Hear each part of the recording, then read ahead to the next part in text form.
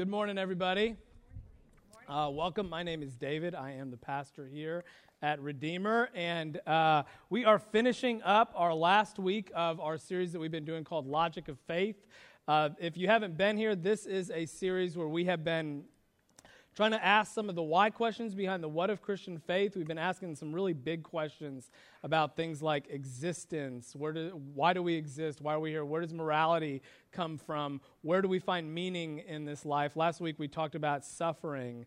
Why is there suffering in the world? And this week, I'm really excited because we're going to finish it up in an entirely different way, as you can see happening behind me. But before I explain what's about to happen, let me tell you what's happening next week as we move towards Easter. We begin the season of Lent. We're going to do a series on the book of Exodus. Exodus is the second book in the Bible. It's a really fantastic book. In so many ways. It tells a story that was really important to God's people as they moved from slavery in Egypt and became God's people, moving into a new life, and actually is super relevant for New Testament people, for Christians, as we move into the Easter season, because what happened in the Exodus made and set the pathway for what happened at Easter. And so we're going to kind of work through the first half of the book of Exodus and move from Egypt to Easter. It's going to be really good. I'm really excited about it. We'll start that next week. Okay, there are people up here, and they're going to introduce themselves in a moment, and I'm going to explain what we're doing in a moment, but why don't we go ahead and bow our heads first and pray. Lord, we thank you for the chance to just be here and to gather and to do something different this morning. I thank you for Heather and Jacob and Jim and their willingness to come and share.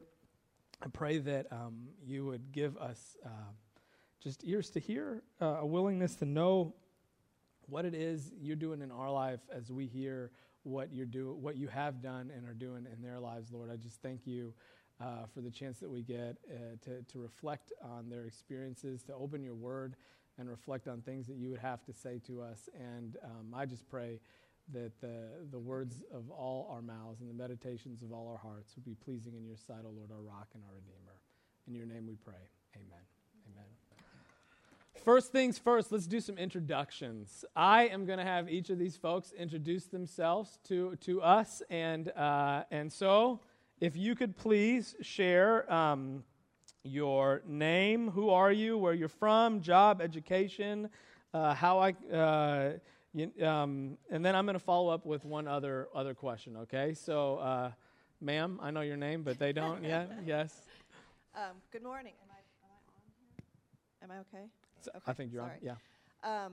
My name is Heather McHenry, and I was born and raised in Rhode Island. I'm a little far from home, but I got here as fast as I could, I promise. Oh. I was a law librarian before I became a stay-at-home mom, and right now I homeschool my children. Great. Okay, Heather, you're married, right? I am married. I am married to a law librarian. A law librarian. That's very interesting. Two law librarians fall in love. Does that happen all the time? Yeah? Not really, no. But you guys met at a law librarian conference. We met at a law librarian right? conference, which is, a rockin' place to be, apparently. So, yeah. we met at a law librarian conference, and we've been married. We've been together for 9 years and married 8. You got 2 kids. We have 3 kids. 3 kids, yep. Grayson, yeah, that's right.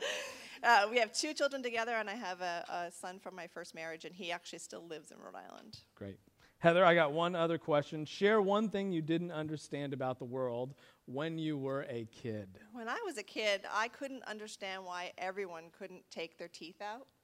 So my dad, when he was younger, when y'all are just going to think my family's crazy, and that's perfect because they really are. But my dad, he was playing basketball when he was probably about 20 years old, and he got hit in the face with the basketball and killed his 4 front teeth. Being the smart man he is, he didn't have health insurance or didn't have dental insurance, and so he went to the hospital and said, just take them out. And so they did. And so he decided, because he couldn't afford dentures, there was a man down the street who made dentures in his basement.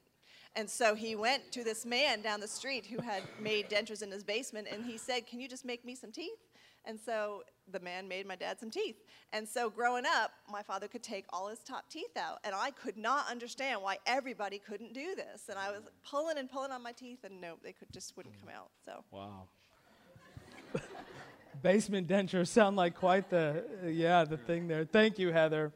All right, sir, introduce yourself, please. Well, good morning. My name is Jim Wehoff. I am a project manager on the International Space Station program in my 30th year with NASA now.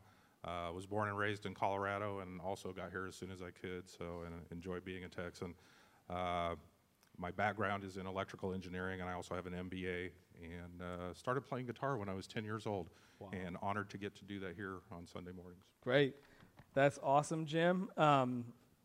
You are married, right? Correct. Yes? Lovely lady okay, over there. good. Good. Just trying to keep you out of trouble, Jim. Thank you. Jim, if you could grow up in any TV sitcom family, you switched. Oh, okay. Yep, you're right. Yeah. Jim, I'll give you the right question. That would be good. Jim, are you more of a hunter or a gatherer? Explain your answer. I'm glad we didn't pre-plan this. Yeah. I am a hunter and a gatherer, at least in a couple of senses, and my wife will testify. I am definitely a hunter when it comes to being on time. I am almost obsessed with punctuality. I think I've probably tortured Charles a time or two on that as well. I am more of a gatherer when it comes to collaboration, and one of the things I really enjoy with our music group is that we have a lot of really strong creative people, and we collaborate well together. So. Great. Awesome. All right. Sir, please introduce yourself. Hi, my name is Jacob Gage, and I'm originally from Baytown, Texas. Baytown is a great place to be from, not to live. I grew up asthmatic around chemical plants, so you can understand why. So I work currently at Lonza. They are a biotech and pharmaceutical company. For the past 10 years, I've been in the medical center doing academic research for Baylor and worked for a startup company. So I've had a little bit of diversified experience. Married? Yes, I'm married. To Nikki. Just double checking. Yeah, to Nikki. She's probably wrangling my 4-year-old right now. Yeah. Jacob's wife, Nikki, is the assistant family and children's director here at Redeemer. And you have kids, and Yes, their right. names are? Joshua, who's 4, and Julianne, who's 2. Great. Okay, Jacob, the question I was supposed to give you that I tried to give Jim. If you could grow up in any TV sitcom family, which one would it be and why? We want to hear justification. Sure. So this kind of intrigued me when I heard this question because not that I'm a huge watcher of MTV now, but about 10, 15 years ago, I remember a show. Who remembers the Osbournes? Anybody? Yeah, I think that would have been cool to grow up in that family. Say Ozzy's my dad, and you never know where I would have been. Where would I be now if Yeah. You'd be riding the crazy train. That's right. You'd be doing. That was planned. Just yeah. All right, guys. Thank you. Thank you for introducing yourselves. Okay. What we're also very interested in this morning is hearing some of y'all's faith journey. As we could tell, y'all have some jobs that require the use of a brain, and I know that all three of you guys are very thinking people. You're mind-leaning people, and so I think it'd be really good for all of us to hear how they ended up getting to the place where they are now as people who love Jesus and are committed as part of a local church community, and we just want to hear your faith story. So, yes, Heather, I think you're slated to go first. Is that right? yes. I think Okay, great. I am. So I was raised a Catholic, but it was strictly a perfunctory thing. My father decided that he wanted his children to grow up in the church, but once you were 18, that was it. You could be cut loose. He didn't care what you did. And so basically church was just check that box on Sunday mornings and you were good to go. So being raised a Catholic, we really weren't taught to question our faith. We weren't taught to question our beliefs. We were taught, and that was all. And when you were learning these things, when I was learning these things, there started to be a disconnect between what I was being taught and the beliefs that I had in my head and in my heart. So I went through the motions. I got my first communion and my confirmation, and then I got married, and there really wasn't a need or any way to question my faith or my belief system. So I had my first child, and I decided I was going to raise him in the church as well. And we had a great church right down the street that we went to, and I had friends whom I could talk about with my faith and my religion. But I wasn't really to the point where I could examine my beliefs, and it was bothering me. I had no way of understanding what I believed or why I believed it.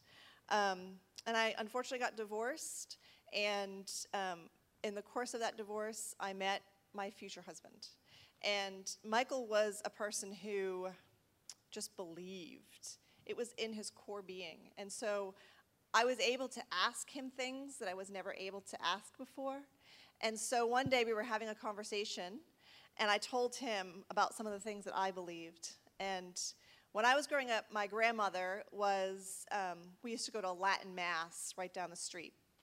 And one day after Mass, we were walking out of the church, and there was a woman who was walking in front of us, and she coughed, and she spit out her communion wafer, and my grandmother scooped it up off the ground and put it in her mouth. And I looked at it, and I was like, I have no idea what this is, and I don't understand this. Delicious. This is just a wafer. Why are you rescuing this wafer off the ground? And she said, that's Jesus. You can't let Jesus sit on the ground. And I just couldn't believe what she had done, and I couldn't recognize the things that I believed, and I was like, wait, I don't get this. And so I told my husband that story, and he said, well, do you believe that the wafer is really Jesus' body? I said, well, I think it's a representation of his body. He goes, that's because you're a Protestant. I said, I am not a Protestant. I am a Catholic. And then he said to me, well, do you believe you can pray to God? I said, of course I can pray to God. He hears my prayers. He goes, that's because you're a Protestant. And I said, no, I am not. But having this conversation with him made me realize the disconnect was okay. It was not a bad thing. And being able to ask those questions and really examine my faith, he opened a door for me that I didn't know was closed. And so when I was able to walk through that door and really examine my faith and my belief in Jesus, it was almost like I was the last one at the party, like, hey, you're finally here. I was like, I understand now. And I could examine with my head and my heart what I believed and why I believed that. So in this pathway, in this door that now had been opened, I started examining the Bible in a way that I never had before. And so I wanted the Bible to be like a scientific text. I wanted to open it up, and I wanted to say, this is proof that Jesus exists. No one can refute that. And it's not that way. The Bible wasn't meant to be that way. And it took a while for me to figure that out. But when I was reading the Bible, I realized, are there things in this book that I can't explain? Yes, there are. There's tons of things in the book that I can't explain. But logically, I understood that that's the way the Bible is supposed to be. Because if my tiny little brain could figure it all out, I wouldn't be me. I'd be God. And I'm not God, I'll tell you that right now. So I had to arrange my head to say, okay, I can get these answers, and I know that if I look hard enough, if I ask, if I read, I'm going to get answers. But in the end, the answers weren't what I really needed. I needed to take that leap and put my head aside and let my heart take over, and finally just trust that Jesus was my Savior. And in the end, that's what happened, and that's why I'm here today. Awesome. Thank you, Heather. Thank you. You grab the mic, man. You're up. Okay. Yeah. Be careful when you grab this thing. You got to speak, apparently. It's a lot of power. Yep. So I would say that while my story, this is going to be a bit of a personal testimony tied into the Logic and Faith series, because up front I would have said I had a logical stronghold, but underneath I had a greater emotional father wound that kept me from understanding the fatherhood aspect of God. And I didn't realize I was operating under that till many, many years later. So growing up, I would have said that I grew up in a nominal Christian home. We would have checked that box. In terms of practice, we would have been very far away from that. the Word was very rarely opened up. My dad was emotionally abusive to probably all of us and physically abusive to my mother, and I saw that at a very early age. And I think that gave me also a very cynical view of the world and cynical view of just fathers in general, because my dad had just really dropped the ball on that, and we didn't make up till probably I was 18 years old, and he had passed away when I was 23, so I mean, there was a lot of things I left. So growing up, I had a love for science, and I mean, I had this really inquisitive mind. I loved just asking big questions. I remember at 8 years old asking my mom who made God.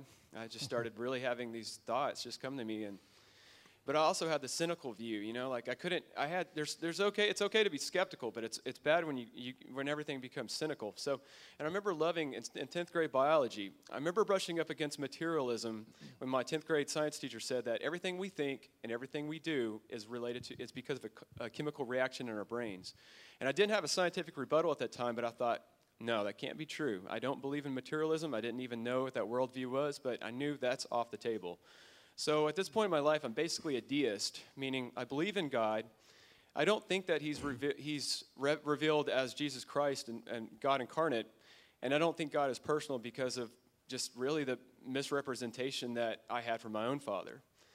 So going further past 10th grade, and as I start to explore more in my college years, and I think I did what a lot of other kids do, is they think they have this aha moment, this great awakening, this, eureka, like I'm going to go find the answers that no one else has ever found. I'm going to look where no one else has ever found. And, and they have this almost like this, they're blinded by their own arrogance where they think like, I will explore uncharted waters, and really these waters have already been explored and written by much greater thinkers that came well before our time. But what do you know when you're 20-something, And so when I was 23, I think I even hit a further point in my life when just the distance between God and I became even further. It's when my dad died of lung cancer. And for me, I was just like, this doesn't make sense. Like, for what I did believe in God, it became even more just, I thought he was indifferent. That's where I stood at 23. And that sent me for a further nosedive in my life. And I walked away from church for a long time. And when I started coming back to church, it was more to do like humanitarian efforts. Like I loved doing hurricane relief work. I loved serving. I had a very works-based mentality. That came from my dad, and that came from like wanting to please my dad and my grandfather. And that's what the men did in my life. They were unlike me. They were very silent, a strong and silent type kind of man. And so that was easy for me to get in there, and no one really asked questions. Like, well, Jacob shows up, and he does his job, and he's not late, so he must be doing all right. But underneath the surface, I mean, I was a mess. And I remember exploring some bad arguments. So the logical part of me I started wondering, like, if everything we know about God is just speculation and not revelation. And I remember watching this film on YouTube. It came out in 2007, directed by Peter Joseph. It was called Zeitgeist. Millions of views, terrible scholarship. It said Jesus was just a copycat of other pagan religions. Like, it talked about Egyptian mythology and Roman mythology, that maybe Jesus borrowed all the ideas from Horus and Osiris, and that he had 12 followers. And, Osiris also died on December 25th. And same thing with Mithras, Adonis, and Attis from the Greek mythology. And I just thought, well, maybe that's it. Everybody's been grasping for straws, and like no one could really explain God. Or another illustration is like 4 blind men putting their hand on an elephant. Someone feels the leg, someone feels the trunk, someone feels the body, but they don't know. And maybe we can't know, and maybe the message is important, but not the messenger. And that's where I really stood. But then I got myself on a real apologetics book, which was Lee Strobel's The Case for Christ. And that book was just so rock solid for me. And the thing about it that I loved was that Lee Strobel, like myself, had his own issues with his father. He was very angry with his father. And I was pretty angry with mine as well. And I even felt further cheated at 23 that he had passed away. So once I read that book, I felt like everything was really laid out. And I had so logically my questions were answered, but it exposed them to me in a greater emotional wound. And I want to say real quickly that, there will always be unanswered questions on both sides of this argument of belief and disbelief. But the way Lee Strobel laid it out, and I read other books as well, but it was like having 985 pieces of a 1,000-piece jigsaw puzzle laid out. And imagine this 1,000-piece jigsaw puzzle is like a sailboat on the water, and the 15 pieces you have missing are the land and the water. Do you really need all 1,000 to see it's a sailboat? Yeah, 985 is pretty good, right? So logically, I was done. I was sold, but emotionally, the part that really got me was I didn't know that God was a father. And it didn't really hit me till Nikki and I got married, and I was just like my dad. My dad was a very bitter and angry man. My grandfather was also a bitter and angry man, and that's where I discovered generational sin is a real thing. When Leviticus and Numbers talks about, I will revisit the iniquities of the fathers up to the third and fourth generation of those that hate me. That's very real. I think there's some, I know we hear that song in KSBJ like being a chain breaker, but there's some real chains that I needed to be broken in my life, and I couldn't do that. I couldn't logically work myself there. But so when Nikki and I got married, and 6 months into it, before then and even after then, as I was changing, she'd asked me, "Why did you marry me?" Like with tears. And I remember just thinking, I have no idea why we got married, but I know what I don't want in a marriage, and I don't want what my mom and my dad had. So through basically a process of surrendering and going through some intense counseling, I was able to yield my life to Jesus Christ in November of 2012. Yeah. And what was interesting was God really, as he's known to do, he just really flipped this whole thing on its head. Like he was like, all right, logically, you get it, but I need to work on your heart for you to understand this. And I remember just wondering how to do that because God had felt so impersonal to me for so many years. And I'll never forget, like, I started working through this, like, 2 years ago. We were going through, like, a little bit of financial mess. And I remember reading one day, like, this doesn't make sense. And I don't hear like my wife does. My wife is very clear. Like, God, for me to hear it, he's kind of like it hit me over the head where it's like, I need you to listen. Like, I was reading Isaiah 7:9, and in the ESV it reads, "If you will not stand firm in your faith, you will not stand at all." And I remember just reading that like, okay, I see what you're trying to tell me. So that was my journey. It started out as a logical one. I thought maybe I'm, too strong. I'm not going to let the emotions get in the way, but that was the problem underneath. So I had a logical stronghold with an emotional barrier that was ultimately keeping me from understanding the fatherhood aspect of God and ultimately keeping me from understanding God's grace and that it's a free gift offered to all of us. Thank you, Jacob. So glad God gave you eyes to see, man. Yeah. All right, Jim. All right, well, as we gathered the other evening to prepare for this, we were all struck by some of our parallels. And I also was raised as a young man in the church, and much like the others here, it was an activity. It was something that we did, but it was never really personal and really didn't have a lot of application outside of Sunday. So, the rest of my week didn't really involve that. The rest of my week was about school. And fortunately, I was really good in school. And much like Jacob, I was very attracted to science. I loved every science subject. And I like to tease the younger guys that I work with that I was GT before GT was cool. So I was, fortunately, academically did really well. But as I got older, I started to see conflicts between what I was being taught in church and what I was being taught in school. And so by the time I arrived at my early 20s, I was really at that stage where it's like, I'm out on my own. I really want to understand what I believe and why I believe it. And I was also really ready to break away from just kind of inheriting the traditions that I had from my parents. I wanted to find out for myself, what was real to me. And so I took upon, an investigation. But the way I went about it is I thought, well, I'm going to look at some other Christian denominations besides the one I was raised in. And unfortunately for me, that initial exploration went into a very fundamentalist church.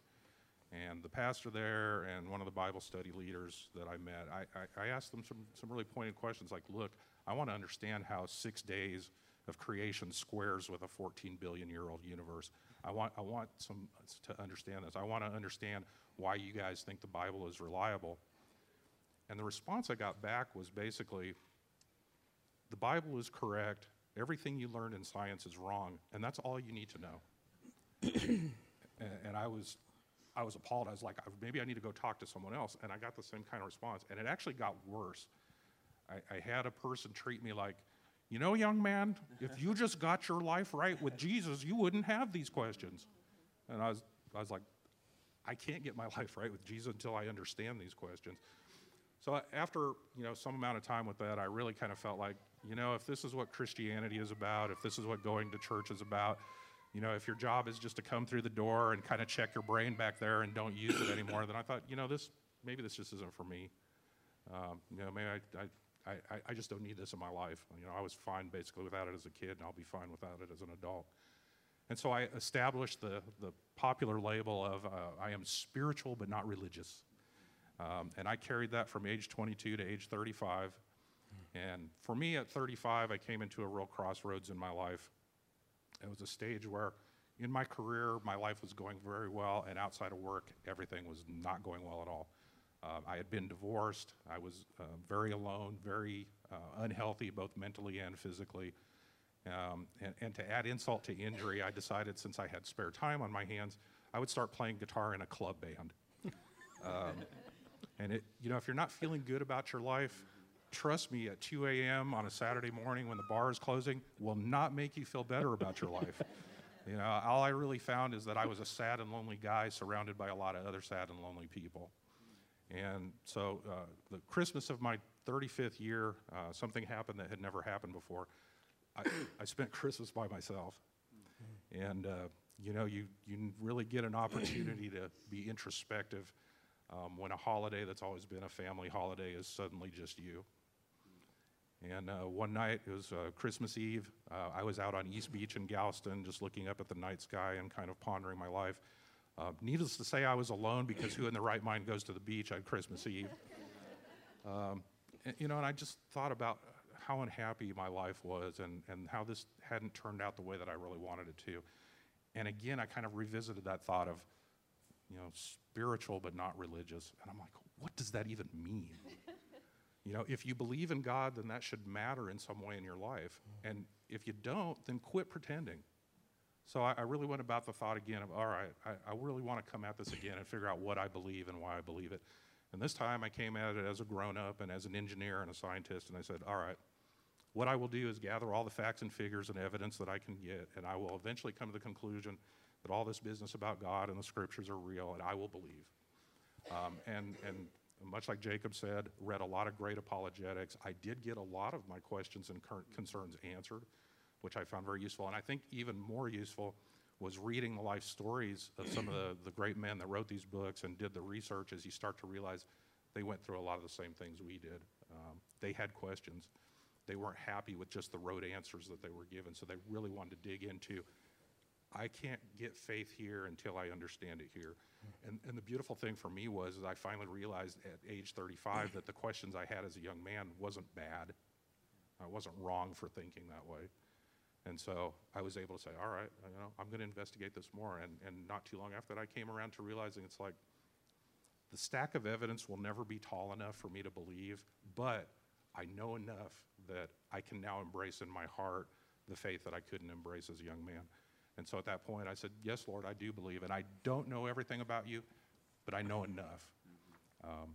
So I would encourage you, if you're still at that point where you're like, I'm seeking, I really want to know the truth, then don't let anybody tell you that's a bad thing.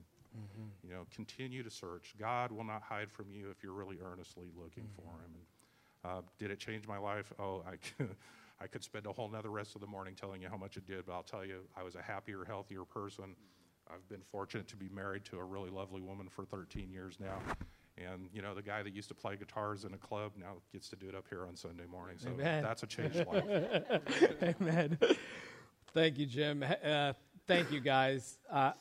I think we all are so thankful for their honesty and their willingness to be very vulnerable up here and share their stories. And I hope that you guys not only were able to kind of hear where they're coming from, but my guess is that a lot of us hear some of our stories paralleled in theirs. There are things that you have wrestled with and heard and thought about, experiences that you've had, that you've got somebody who's been there before right alongside you. And I would offer any of these folks as people who would be willing to talk to you about it, including myself. But sometimes it's good not to talk to a pastor and just someone who doesn't have a mic on every Sunday morning.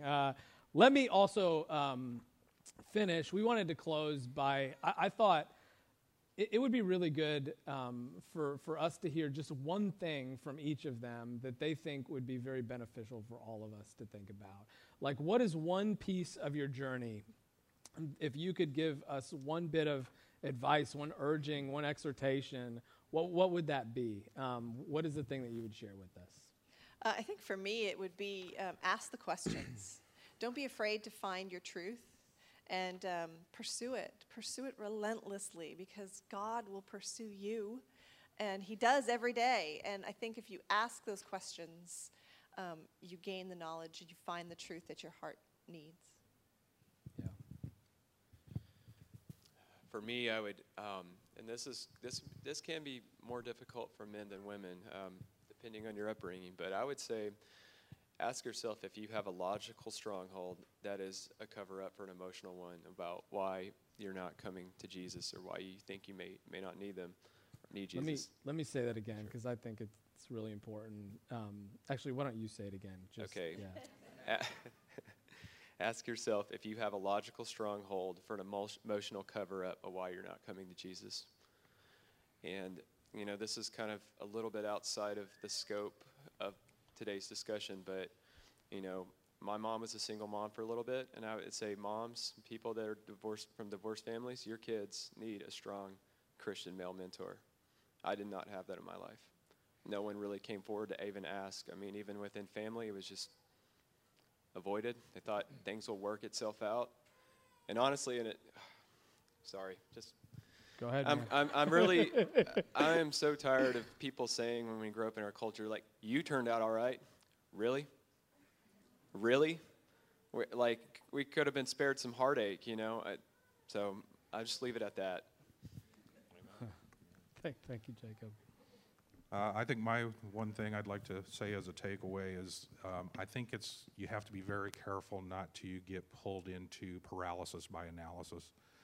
It is very easy to, especially if you have, a scientific approach to your life, or you have an engineering background, and there's always that desire for one more fact, one more piece of data, one more thing I can analyze, and then I'm going to have it all.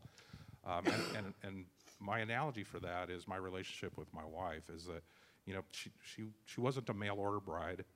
She didn't just show up on my doorstep and all of a sudden it's like, well, marry her and have faith that it's all going to be okay. It's like, no, it didn't work that way.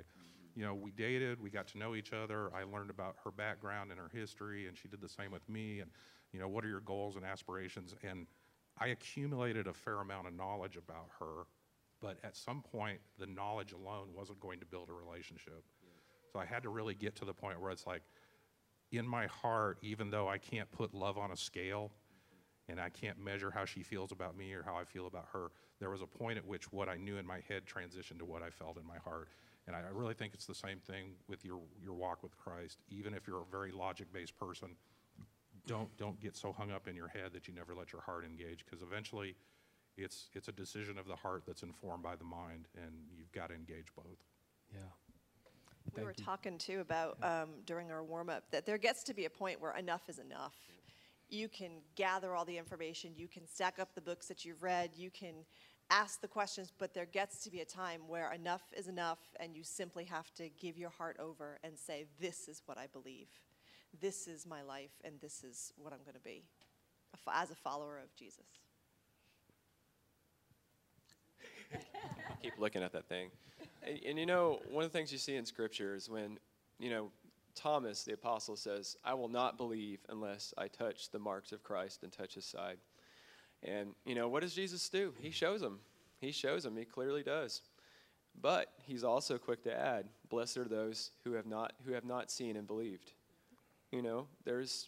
I think that in the Psalms talk about many times where people are just longing to hear from God, and that we can do the same thing. That God is very personal, but just like we've reiterated, enough is enough. Yeah. Thank you, guys. Yeah, absolutely. Let's give him a round of applause. Thank you. Thank you. I wanted to close this morning with just actually two simple thoughts. Here's the first one. I really want it to be clear that this is a church where questions are okay. I do not want anyone to have the experience that Jim had, where he went to ask questions and people said, you just need to believe. I hope, especially if you've been here for a while, you've seen that we really try to engage deeply in some things that are worth talking about and worth examining. And we do it from a perspective of faith, right? We do this because we're here because we believe that Jesus died for our sins and rose again, and that's a historical event that changed the world, right? But we're willing within that understanding and from that base to engage anything that we need to talk about. This is, Mary Lee says it every Sunday, this is a place where we try to be real and authentic, and I think that's a core in who we are, and I'm just really thankful, actually, that you guys are making that happen, too, that you've been real and honest, and it's just a good thing. Here's the second thing that I want to say. I think that it would be a shame if we went through this entire series and at the end of it, I did not give people an opportunity to follow Jesus. I know that a lot of us are in a committed relationship with Jesus. Like we have faith, we believe that's why we're here, but I also know that there are people that are in different places in their journey, and that there are some of us who have been asking questions and wanting to understand things, and have been wrestling with all kinds of different things that are going on in our lives. And maybe some of those are in our head, and we've been talking about some of those things that are in our head, and, maybe some of them are in our heart, and I think that it's really clear that both of those things can be part of what's going on in our lives. But what I would like to say this morning is that I think that today can be a day, if you're one of those people that is not quite there yet, where you really do stand at a door and you really do have a decision to make. There are certainly other questions that can be asked. There are conversations we can engage in, but I think we need to ask ourselves the honest question: do I have 985 pieces of a 1,000-piece puzzle, right? Is there something else going on in my life where I am holding up logic as a deflection to keep me from trusting and surrendering my life to God?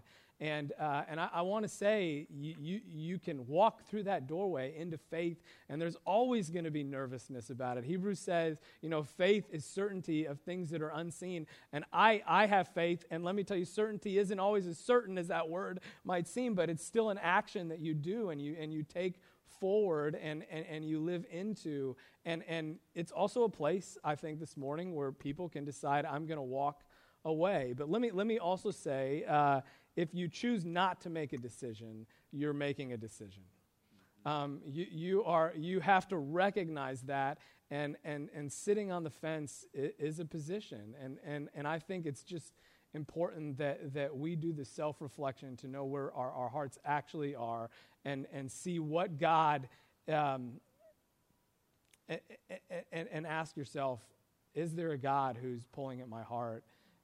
Can I see the goodness of Jesus on the cross, who died for my sins, who loves me, who deeply cares for me, who wants to give me new life, who is leading me towards a path that leads to the best things that could possibly be forward for me? And if you're there, if you're feeling that draw, I would encourage you, today's the day. Today's the day to follow Jesus, and we're going to take communion in just a few minutes. And one of the things that I love about communion is that it's a chance for us every week to make an action of faith. It's not just this ritual that we do, but when we come forward, what we do is we say, I am going to take Jesus' body and blood and as for my life. I'm going to receive this forgiveness. I'm going to live this new life as I take his life into mine. And it's a way that we don't have to sing Just As I Am and sit here for 20 minutes where I'm waiting for you guys to come forward. It's a non-threatening way if you want to have faith to come forward, to follow, make a decision to follow Jesus. And I just ask, if you do that today for the first time, please let us know. We want to help you walk that path. That's what the church is here for. And we want to celebrate the good work that God has done in your life. Amen. Let's pray. Lord, we thank you so much for Heather and Jacob and Jim. And I thank you for the work that you've done in their lives, that you continue to pour out your grace in their lives, and that your grace was present in their lives and drawing them long before they even were aware of it, Lord. And I just, I thank you that we have been encouraged and strengthened by their stories.